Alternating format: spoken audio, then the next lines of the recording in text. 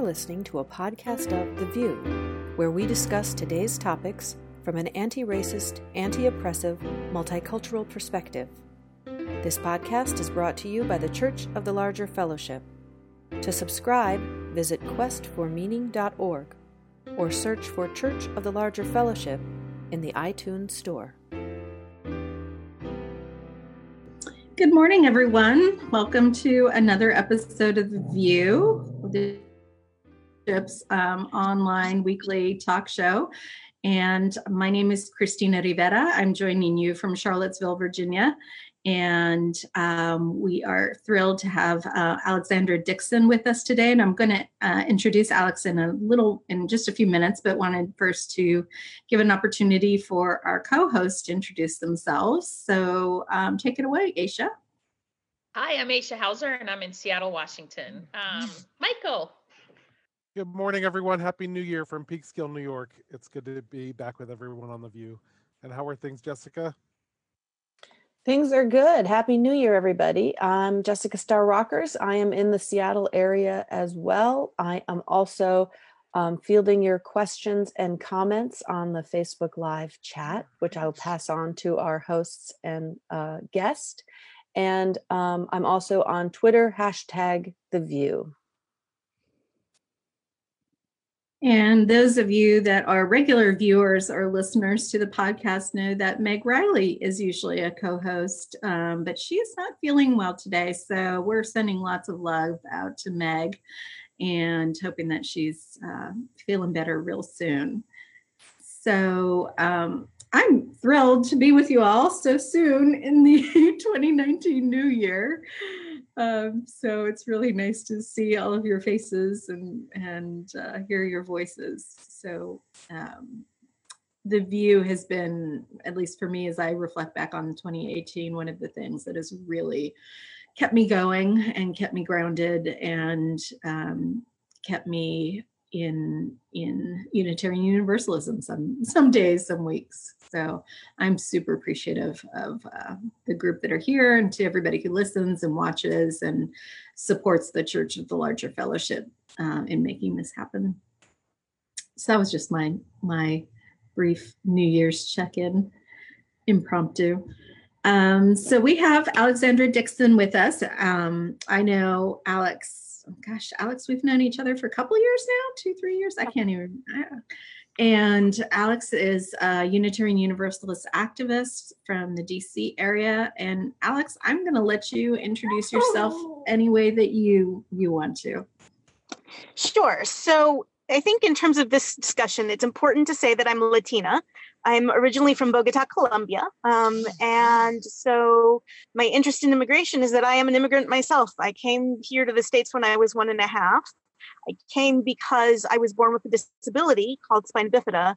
And back in 1982, they essentially told my parents, we don't know what we're doing with her. So take her to the States. The kids are surviving. It's expensive to keep us alive. And it was routine to let children with my disability die. So I am extraordinarily grateful to the United States for giving me the chance at life. And a little plug about this whole public charge thing that we're facing. I hadn't been allowed to immigrate to the United States. I am now a fully employed. It's important to take a chance on people with disabilities because we have a lot to offer. And I'll talk more about that later, but I'm really proud of how people with disability immigration justice. Thank you for joining us today. We really appreciate it. And your audio was cutting out a little bit when you were doing your introduction. So we may have to go to audio and just video, but we'll try it a little bit more. And I think it's really important that, the episode today is the immigration crisis at our border right now, at our southern border. And we're also next week going to be hearing from Latifah Woodhouse, is going to talk about immigration crisis in Europe. and what that's looking like there. And I think it's really important that that we recognize that, the rhetoric that we're hearing isn't just in the U.S. We just saw Brazil elect somebody who is very enamored of what our president and our administration is doing at our borders and with, around immigration, as well as a lot of other policies. So I think it's important to note that this isn't just something that's going on here. But we do want to talk a little bit about what's going on. And one of the reasons why I invited Alex, and we did invite one other Unitarian Universalist activist who has been on the border doing some of the same work that Alex has been doing. And unfortunately, he was ill today and wasn't able to join us. But Alex, I wonder if you could just tell us a little bit about your experience there, why you went, where you went, because I think that's really important to know. Sure. So back, I suppose, in early November, a call went out through the Unitarian Universalist College of Social Justice. And the call was, if you are bilingual, English and Spanish, we need you to come and help with the refugees. And there were two opportunities, one in El Paso and the other in Guadalajara. And the one in Guadalajara was for a month, and I couldn't take a month off. And El Paso, if you're bilingual English Spanish, they ask that you come for minimum a week. If you're monolingual English, they're asking that you come for 2 weeks. So I took a look at my finances. I took a look at my PTO, and I said, I can afford this. And I said, I've got the time. And I said, I gotta go. The images of what had been happening at the border in San Diego and the images of people dying and children dying, I had to go. Like, I'm Latina. These are my people, If you've got the time and you got the money, I'm like, how can I not go? And everybody's always been thanking me. And I'm like, I just couldn't imagine not going. So I went to, I worked with an organization called Annunciation House. They are Catholic. And what would happen on a normal day, you would get a text in the morning that would say that you're expecting 40 refugees. Well, you would get a text in the morning saying 300 refugees are coming. 40 are going to this place, 40 are going to that place, 40 are going somewhere else, 50 are going somewhere else. So you'd get that text maybe about 9 in the morning, and the refugees would come any time between 1 and 4. And so what I did once the refugees got there, as soon as the refugees got there, you would receive them with this great big pink sign that said Bienvenidos. And we would give them some caldo, some soup, because oftentimes the refugees have been in detention for a week, if not longer. They haven't been given warm food. Over and over and over again, I got told we ate frozen burritos. And like, the whole system sucks and the whole system's terrible. Can we do one small thing to make it just a little bit better as we are dismantling the system that needs to go away totally? Can we warm up the burritos, please? And so they would get that soup, and then you would process them. And so you'd ask people, where are you coming from? Do you have any other family members in detention? Where are you going? Is anybody sick? That sort of thing. After that, we would call their contacts here in the United States. Everybody had somewhere where they were going, someone that they were meeting, whether it was family, whether it was friends, that sort of thing. And so you'd call them and you'd say, I've got Alex Dixon here. She's in El Paso. And now it's up to you, family member, to buy either a plane ticket or a bus ticket so that Alex can get to the next destination. And so then we would get phone calls back from the family members once they'd bought the tickets, and the confirmation numbers would go on a piece of paper, and then we would help get people to the bus or to the plane, that sort of thing. So that's what I spent my week doing.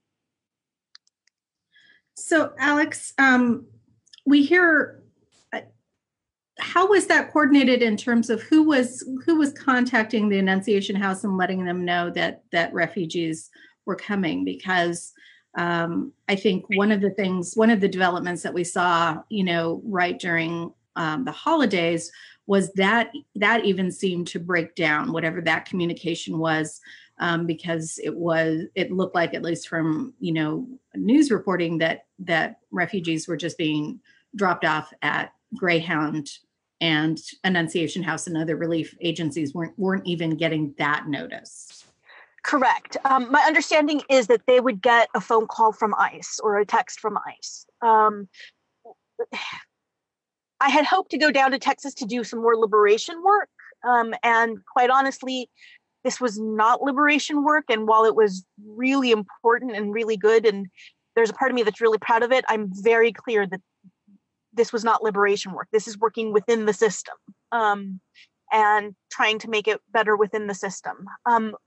So Annunciation House had a press conference right after what happened on the day before Christmas Eve and Christmas Eve. And they'd already gotten their 200 refugees that day. On average, they're getting 200 to 300 refugees. And the communication system just broke down, where ICE did not notify them that an additional 200 refugees were going to be released. 212, I believe, is what were released the very late on the 23rd. My understanding is that they were released at like 11 o'clock at night and dropped off at the Greyhound at 11 o'clock at night, which is how the shelter that I was at with Annunciation House actually got started. In October, they also had this incident where refugees were dropped off at the Greyhound, and Greyhound called the cops, which I'm not thrilled about either. And then the cops called Annunciation House and said, please help. And so the specific site that I was at opened up, and was able to take in refugees. And my understanding of what they did on Christmas Eve is that while they were sorting out the refugees, city buses came so that the refugees could at least be on city buses. Because here's what I was not aware of when I went to El Paso. You think Texas, you think it's going to be hot. And no, She cut off. So I think we lost Alex there for a minute. We'll let Jessica see if we can get her back. a ton of hotels. Oh, there she is. Alex, we lost you when you were describing how the weather is in Texas and is actually cold at this time of year instead of hot, as most people would think.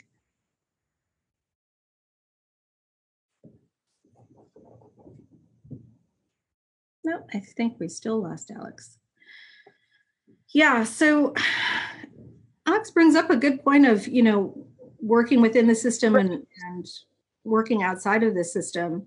And, I wonder what it looks like to do both at the same time, and what, as you use, our role can be in there. I think that's up to the individual person. I've had some conversations later about, well, I work for the government and I can't risk my job. And yeah, okay, that might be a little bit of white supremacy there. I am much more the nonviolent direct action person, and I'm much more, let's confront these systems and confront these powers. And if I get myself arrested, then so be it. That's what I'm personally willing to do in the name of liberation. Now, it's been 2 or 3 years that I've been working up to get to this point. I wouldn't necessarily want somebody fresh into social justice activism to risk arrest their first time out, because that's a big deal, but you take your steps and you work your process. And, the question I always ask myself is, what can I do next? And so my next thing is, nonviolent direct action, risking arrest. That's the level I feel I need to be at. And it feels like it is a both and all the time, with, people just needing to survive and then work to dismantle the system that's perpetuating, mind you, a policy. I mean, what I think gets lost is a lot of this started under Obama. Well, before Obama, but Obama was the deporter in chief, right? So this is something we've been living with that was put, that has been in place even under Democratic presidents. And so this is a deeply rooted hostility towards immigration policies, especially on our southern border. And like you, Alex, I'm an immigrant. And it took me, I got here, I was about 2. I didn't become naturalized till I was 19. I raised my hand. I didn't have to take the test because I went through the U.S. school system, but it took me 17 years to get my official papers that I belong here, which I do want to point out that the current administration, one of the things that is new in the list of heinous things happening is they're starting to denaturalize people. So even if you do have papers saying you belong here, there's now an effort to add to the horror show to actually take that away from people. So it's a both and, people are getting dropped off, people are needing food, water, shelter, safety, and the system is getting worse and worse. So it feels like there's just a lot to do all the time, and we need to do the best we can in the capacities we have. Right. I want to lift up a couple of things. In the circles I run around in, there is a very big concern that once the threat of 45 goes away, that people will be like, "Whoo, we're done. We don't have to organize anymore. We don't have to worry anymore." And like you said, I've been organizing around immigration justice since Obama. And so I'm fully prepared that no matter what happens in 2020, I have to still organize around immigration justice. But I also want to talk about opportunities for people to get involved locally, because I recognize that not everybody can travel to Texas. It was about $500 total. And actually that's cheap because I did stay at the UU house there. That was free housing. I didn't rent a car. I got most of my meals at an Annunciation house. So really my major expense was the plane ticket from the DC area to El Paso. But if you can't afford that or you can't take the time off, my honest suggestion is to go down to your local Greyhound station and see if there are people who are getting off a bus who don't speak English, might look a little lost, might not have luggage with them, might have an ankle bracelet on them, because all of the refugees that I saw had ankle bracelets on them, and see if you can help them get to their destination, to their loved ones. They're coming without money. Like I said, they're not being offered adequate food, much less clothing or blankets, and they call them hieleras, where the people are staying, which means ice boxes. So over and over and over, the stories I heard were it was cold, I wasn't given warm food, much less adequate food. You heard stories of there not being enough toilets, that sort of thing. So if people want to get involved, we need donations to Annunciation house in terms of money, but also go to your local Greyhound, see if somebody's needing some help there, needing some translation help, needing help with figuring out the system, getting to their next bus, that sort of thing. That's kind of what I think I'm going to be doing next, is seeing how I can help locally at the Greyhound stations in my area. So people are just being put on buses to all over the place where they might have relatives. I mean, I guess they're trying to get to loved ones and relatives and friends.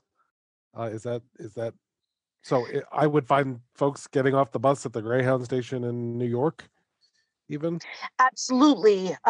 So I saw people going to California and New Jersey, Florida, South Carolina, Louisiana, Colorado. Nope, not Colorado, Utah.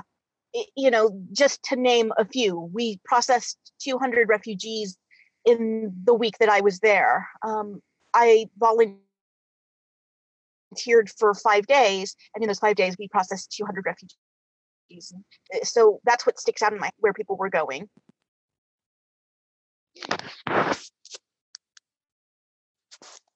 So one of the questions I had for you, Alex, in regards to all of this is, so this is picked up kind of a lot of play in the past month, but is the work that Annunciation House has been doing regarding basically, transitioning the refugees to their locations throughout the U.S., is that new? Is this work that they've been doing all along? They've been around since 1978, if I'm not mistaken. So they are there to help the undocumented folks who are coming through, because being undocumented, you don't have access to food as much as you would if you were documented. You don't have access to medical services as much as if you were documented. So that's their reason for being, is to help the undocumented folks.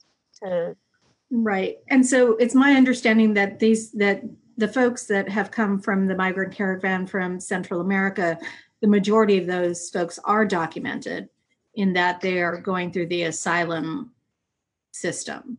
Correct. Yeah, that was a concern that some of the folks that I've talked to lately have had is, I can't have it seem like I'm helping undocumented folks. And I'm like, you're not. At this point, they're all refugees. They're all seeking asylum. Whether or not that will be successful, who knows? But, all of the people that I helped had ICE paperwork, were known to ICE, that sort of thing. Right, which I think is a really interesting, kind of dichotomy, because I've heard a lot lately in the past couple of months of people really wanting to make that clear, that the folks that, have come from certainly this migrant caravan, and there have been others who are coming from Central America, are actually seeking refugee status as immigrants. And I've supported the idea that, yes, this is slightly different because they are coming from different countries, and of course their experience and what's driving them may be slightly different.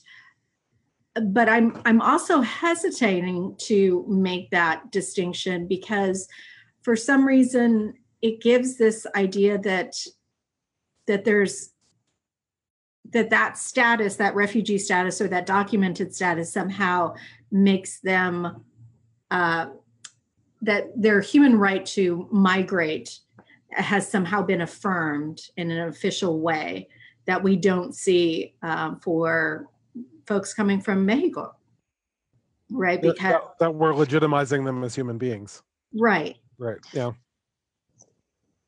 I completely agree with you. And I was going to say similar, that immigration is a human right, migration is a human right, and worth no matter what. And so that's regardless of whether or not you have documentation status. Yeah, we want to keep, it's part of the commodifying of humanity, is that there's, only if you have papers, then somehow you're human and worthy of survival. And that's the part of violent extractive capitalism that has become just more and more insidious and sinister. And as you mentioned earlier, Christina, this president of Brazil, I think I couldn't even imagine a more horrifying person at this time, other than 45. But this dude, I mean, the Amazon are the lungs of the earth, and he's willing. I don't even. I mean, I genuinely am. I'm rarely speechless, but this dude is genuinely off the charts with his horrorness. But commodifying humans and saying somehow they're more worthy when there's a piece of paper attached to them is the part of kind of modern society that is just so. It's beyond disappointing. It's just. What it's going to do is lead to our demise. I mean, I think if we don't, we don't see each other as connected, we don't see, there's that part of our souls that has been eroding. That's just so tragic. Alex, I wonder if you could tell us a little bit. So, we saw actually a protest, somewhat direct action. Well, I'm not sure if it's direct action. It was definitely a nonviolent protest at the California border, and we had a lot of UU faces there Susan Frederick Gray was there. Ranwa Homani was there. Leslie Takahashi was there. We had and those are just a few folks that I know off the top of my head that were there, protesting at the border. But that seemed like it was a very kind of finite, awareness raising action. And I'm wondering when you were at Annunciation House, what the UU presence is looking like there, or if that's an area where we can grow into. So at the UU house where I was staying, I had 2 roommates who were also UUs from San Francisco. And then, of course, Zeb was actually at Tornillo, which is the detention camp for the unaccompanied minors. That's about 45 minutes from El Paso. So yes, absolutely, there's been a UU presence. Absolutely, we need more people. We could use more people. There's a gentleman who has basically been at Tornillo for like 2 months. And I think he said that he was going to leave soon, maybe by the end of January. And the thought is that Tornillo is going to get shut down. But I think to have a continued UU presence might be a good thing to make sure that it is actually shut down and that these kids are getting to their families and or people who are sponsoring them. So can you describe Tornillo a little bit for folks, like what that specific place is? Sure. So it's about 45 minutes to the southwest of El Paso. You're in desert. So during the day, it gets up to about 50, and then at night, it's really cold. You can't see much, and that's because Customs and Border Protection has done some stuff so that you can't see much. For example, there's a chain link fence, and they've put tarps up on that chain link fence so that you can't see in, so that the refugee kids can't see out. You can't talk to the kids, that sort of thing. So driving in there, you see tents, big, almost like wedding tents or party tents, and you know that the kids are there. Where I had a really tough time is that I've got a lot of friends who are undocumented, and I just thought about them and that this could have been them. And it's that moment of, if these kids are crying, who's going to hear them? If they're screaming out in pain or hunger, who's going to hear them? Like, you don't hear them. At least when I was there. They did a protest called Christmas in Tornillo, and they sang villancicos, which are kind of like carols, but in Spanish. And, they've had the Virgen de Guadalupe, the Virgin from Guadalupe, and that sort of thing. And you hope that these kids know that people are out here fighting for them, and you hope that they know that people are out here that care. But it was just really desolate, really, it was just not a good place. They've got one like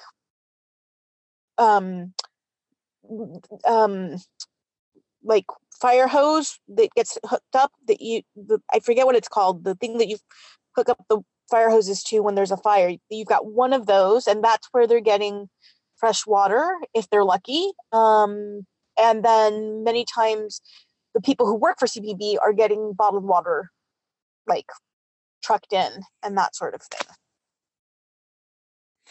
So the children that are at Tornillo, they are unaccompanied minors. They don't have, or they have been separated. So my understanding is that they're unaccompanied minors. My understanding, and from what I saw when I was working with the refugees, is that they are not separating minors from adults anymore. And this is what I saw at my shelter. I will tell you that I did meet a mom who had her 17-year-old son with her. And then you asked her the question, do you have anyone left in detention? And she said, yes, I've been separated from my 19-year-old son. And the last time I saw him across the room, and I saw him signing a paper.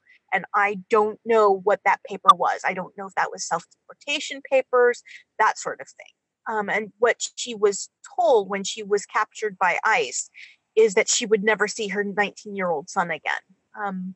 And that she, quote unquote, should have known better than to bring her 19-year-old son because she would be separated from him. And just the inhumanity of that, that's the day that broke my heart. And I'm trying not to be fragile, white Latina here, but that's the day that I went home and I literally threw up because of the inhumanity of this system. Don't separate families, period. Like, this is not hard, people, but that's the story I carry with me and will carry with me for a long time, is that mom being separated from her 19-year-old son. And she couldn't stop crying. And of course she couldn't stop crying. I don't blame her at all. She asked me to pray with her. And I'm more on the agnostic atheist side of things. But in that moment, that's the most loving thing you can do for that mom, is to pray for her son, pray for his safe return. Yeah, I think you're absolutely right in being there for them in a way that she needed that. Mm-hmm. And the other thing that goes through my mind as we're talking about all of this is, all of the folks that you were interacting with were the folks that they let through, and there's large numbers that they are turning away and basically dumping in Mexico in the same way that they're dumping the processed refugees in all across the border in U.S. cities. There, I think it was the mayor of Tijuana was just saying, we cannot, not only the influx of people from Central America, but then the numbers that are getting turned around by ICE and not allowed through is stressing their systems as well. Right. Yeah, I mean, this whole system is just incredibly messed up. And you got to get to the root causes as to why people are migrating. And the root cause of why some people are migrating from Honduras is that the U.S. intervened in Honduran politics back a few years ago and has caused absolute chaos. And nature hates a vacuum, right? And so people have stepped into that chaos, and people without real good intentions are causing lots of pain and suffering. I heard stories of a gentleman who was a business owner, and as his business grew, it attracted the attention of some of the gangs, and they threatened him, and they said, you have to pay us a monthly stipend or we're going to kill you. And at one point he couldn't pay the stipend, and he goes home and there's a big X on his door, and that was the sign that his house was going to get hit next. And so he went out of there. You heard stories over and over again of people working on farms and not being able to pay for renting the house on the farm that they were staying at, not being able to pay for the food that they were eating, that sort of thing. Reminded me a lot of the history of the United States right after slavery. It was just horrific to hear these stories. From Guatemala, I heard stories of a woman who lost her entire family in a volcanic explosion that happened in June. And I hadn't heard anything about a volcanic explosion. And you go and you look, and yeah, her entire town is just gone. So there's environmental justice at work, there's economic justice at work, there's also imperialism at work. And these are the conditions that you've got to address in order to, quote unquote, stop this refugee crisis. But also that language around refugee crisis I don't like. because that's, I feel, a made up term by 45 to whip up, anxiety about what's going on. People told me that actually the numbers of undocumented folks is actually lower now than it was 4 or 5 years ago even. So I don't call it a crisis myself. I just say this is refugees trying to get to the United States. Well, and I think it's so important to understand why people are fleeing violence and dictators and oppression in their homes, because the current U.S. policies are going to create more refugees pretty soon. So the things that we are doing currently to destabilize governments around the world, and to destabilize the environment around the world, are just going to create more refugees who are going to be seeking safety for their families, and themselves. So the whole, we need to understand the root causes of it is just so important, I think. I agree. And I guess next week we will talk about refugees fleeing to the European Union because of the policies of colonialist white folks that have destabilized places like Syria. It's happening all over the world, and the right wing backlash to it is ugly. Yep. So. Yep.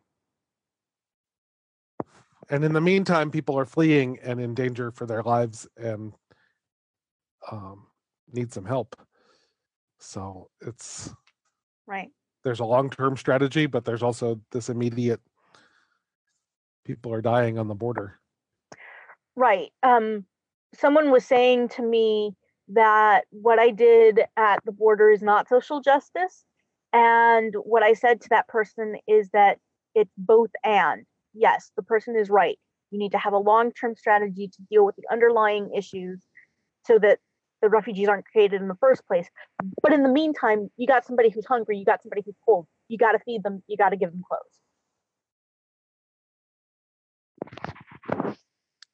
Well, and the bigger issue also is knowing this mass migration is going to continue happening. With Syria, actually, the beginnings of that was water, was environmental, the root, and yes, political as well. But we need to, as humanity, understand that there's going to be mass migration going on now, basically for the rest of Earth's, or at least humans are on Earth.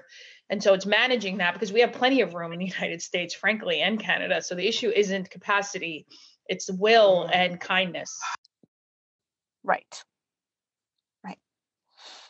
And recognizing the spark of the divine in every human being. Again, going back to inherent worth and dignity. And I think that's something, as Unitarian Universalism, as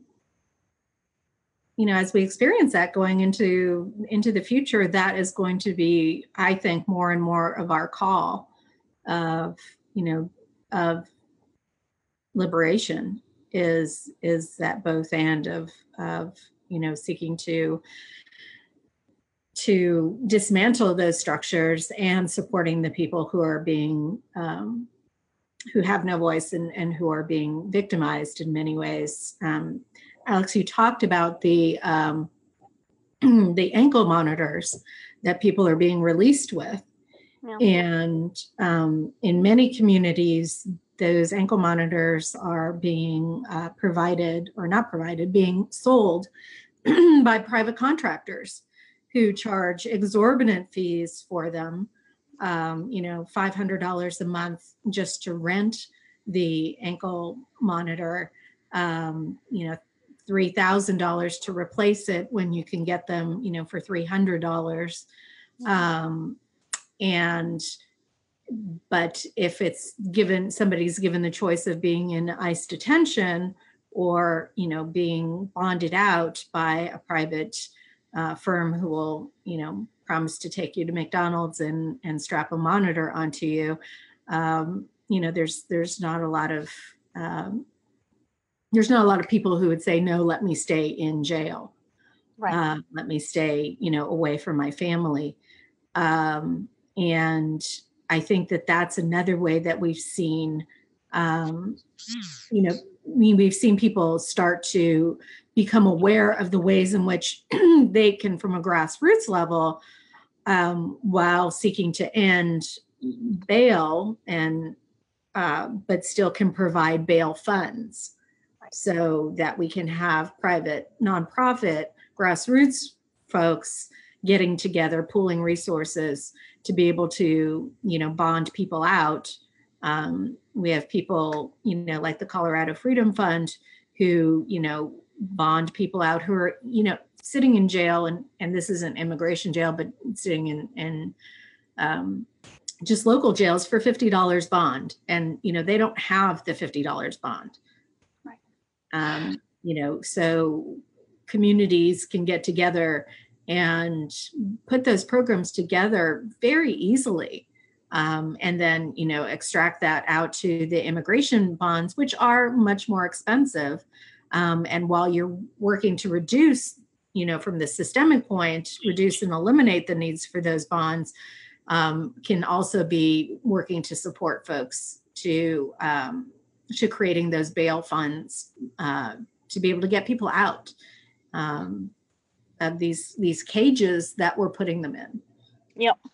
One of the things that I learned about the ankle monitors that I did not know is that they have to be recharged. And so I had one refugee ask me, well, are there going to be electrical ports on my bus? Because I've got a 20-hour bus ride and these have to be recharged every 8 hours. And I didn't know what to tell this person. And that's just horrific to just the whole system's horrific. I mean, putting ankle monitors on a person, on a human being, and then charging them for it, and then telling them that they have to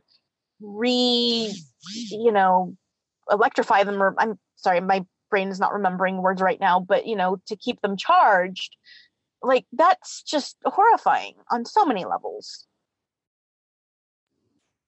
Yeah, the whole ankle monitor industry is, specifically as it relates to immigration, has just been exploded. Like the profit margin for it is tremendous. There's actually a local group that runs the largest immigration ankle monitoring firm in the U.S. And the New York Times, I think, put their business at in the early years at about 40 million, and it is only, expanded from there. And the folks that are coming out are thinking that $500 that they're paying is going towards their $3,000 bond. And then come to know, after 6 months, no, that's just the amount to have the luxury of being shackled while they're out. Yeah.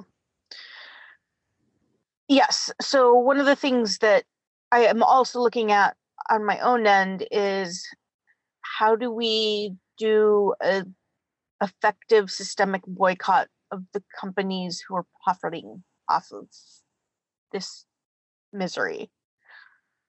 Because you need to hit them where it hurts. You need to hit them definitely economically.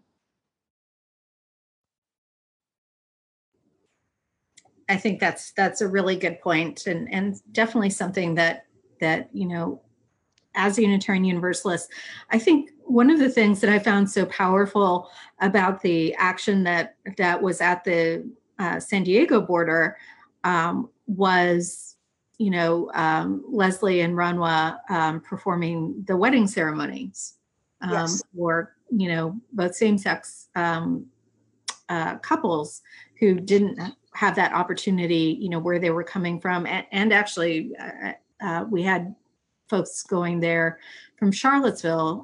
Charlottesville clergy went, a couple weeks ago, and we're continuing that work. And, just, I think the power of folks seeing clergy and people of faith doing this work cannot be overemphasized. That when people see clergy and people of faith doing this work and saying this isn't right, there's the U.S. they perk up, like people pay attention to that. And that is one way for us as UUs who have a lot of privilege, like you said. And maybe folks can't take 2 weeks off, to go to Annunciation House, but I bet that they can, fund somebody else to go and do that who can. Right. That's essentially what I did. A friend of mine was going to get me an e-reader for Christmas. And I said to my friend, that's a perfect, wonderful gift, very appropriate for me. But rather than an e-reader, help me fund my trip to El Paso. And so that's what my friend did. And that's how I got to El Paso. And then I was able to give a little bit of money to another friend. And that's how my friend Pete got to El Paso, was from that tiny little bit of funding.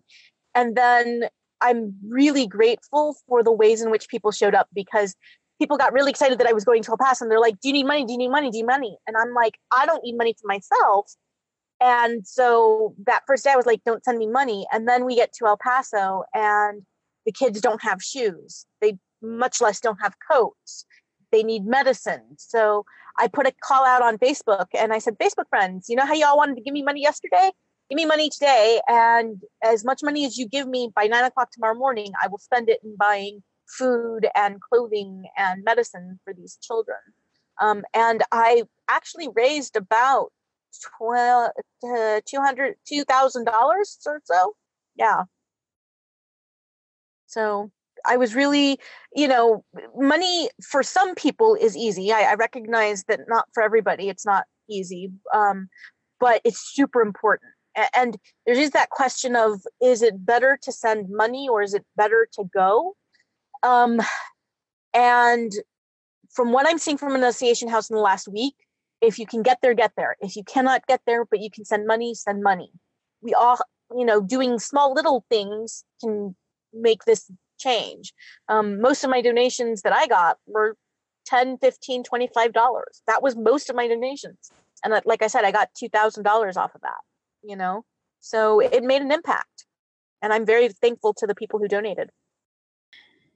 Is there anything else that you think folks should know or about your experience that while you were there that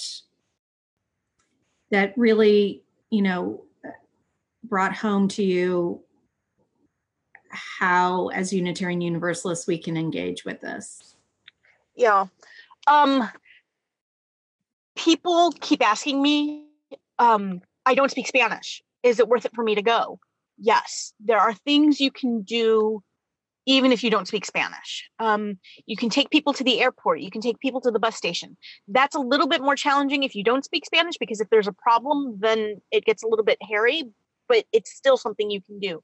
You can make lunches and to-go bags. When we weren't doing the intake, we were making peanut butter and jelly sandwiches, which is a whole nother topic about how I really wish I could have done a cooking ministry that had more culturally appropriate food for people.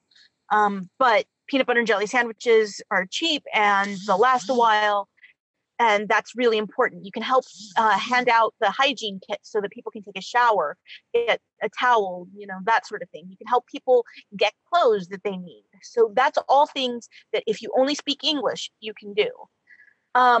I do think it's important and powerful to have a clergy presence there, and I was very grateful for the clergy presence. I think one of the things that I would tell people is definitely take hand sanitizer, because after being in the ice boxes, everybody's got a cold. Everybody's got a cold.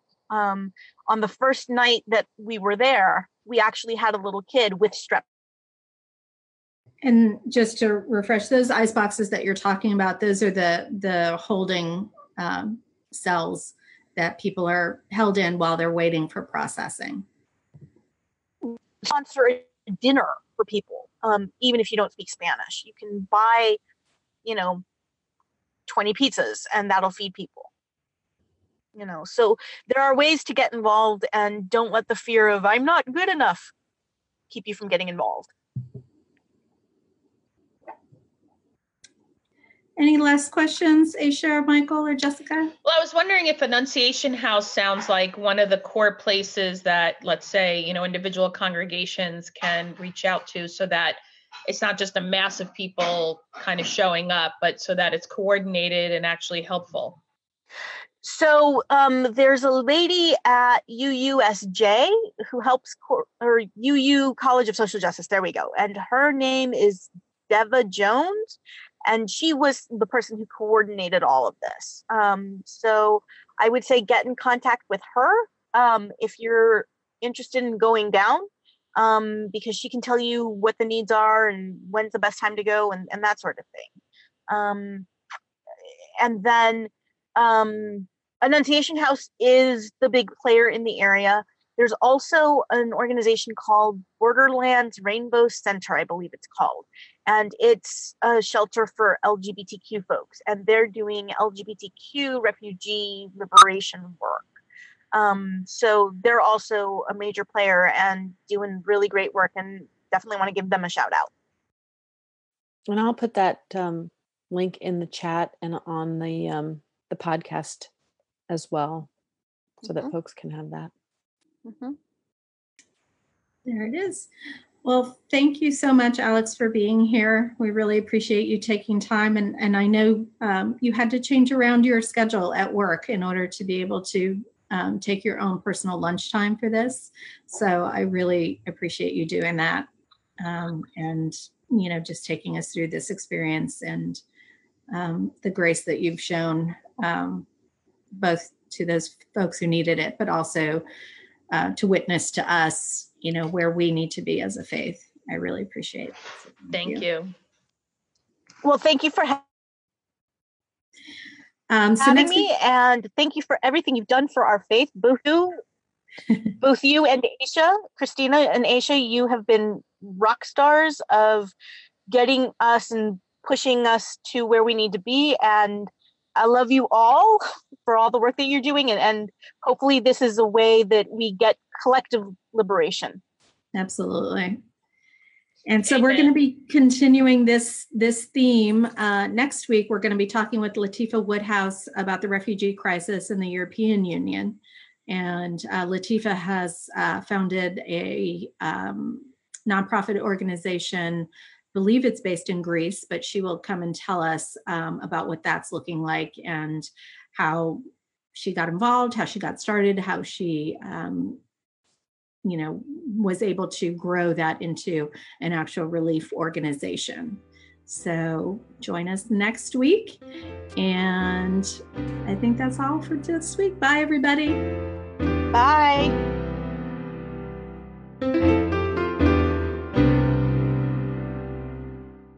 This has been an episode of The View. If you would like to learn more about the CLF, visit questformeaning.org.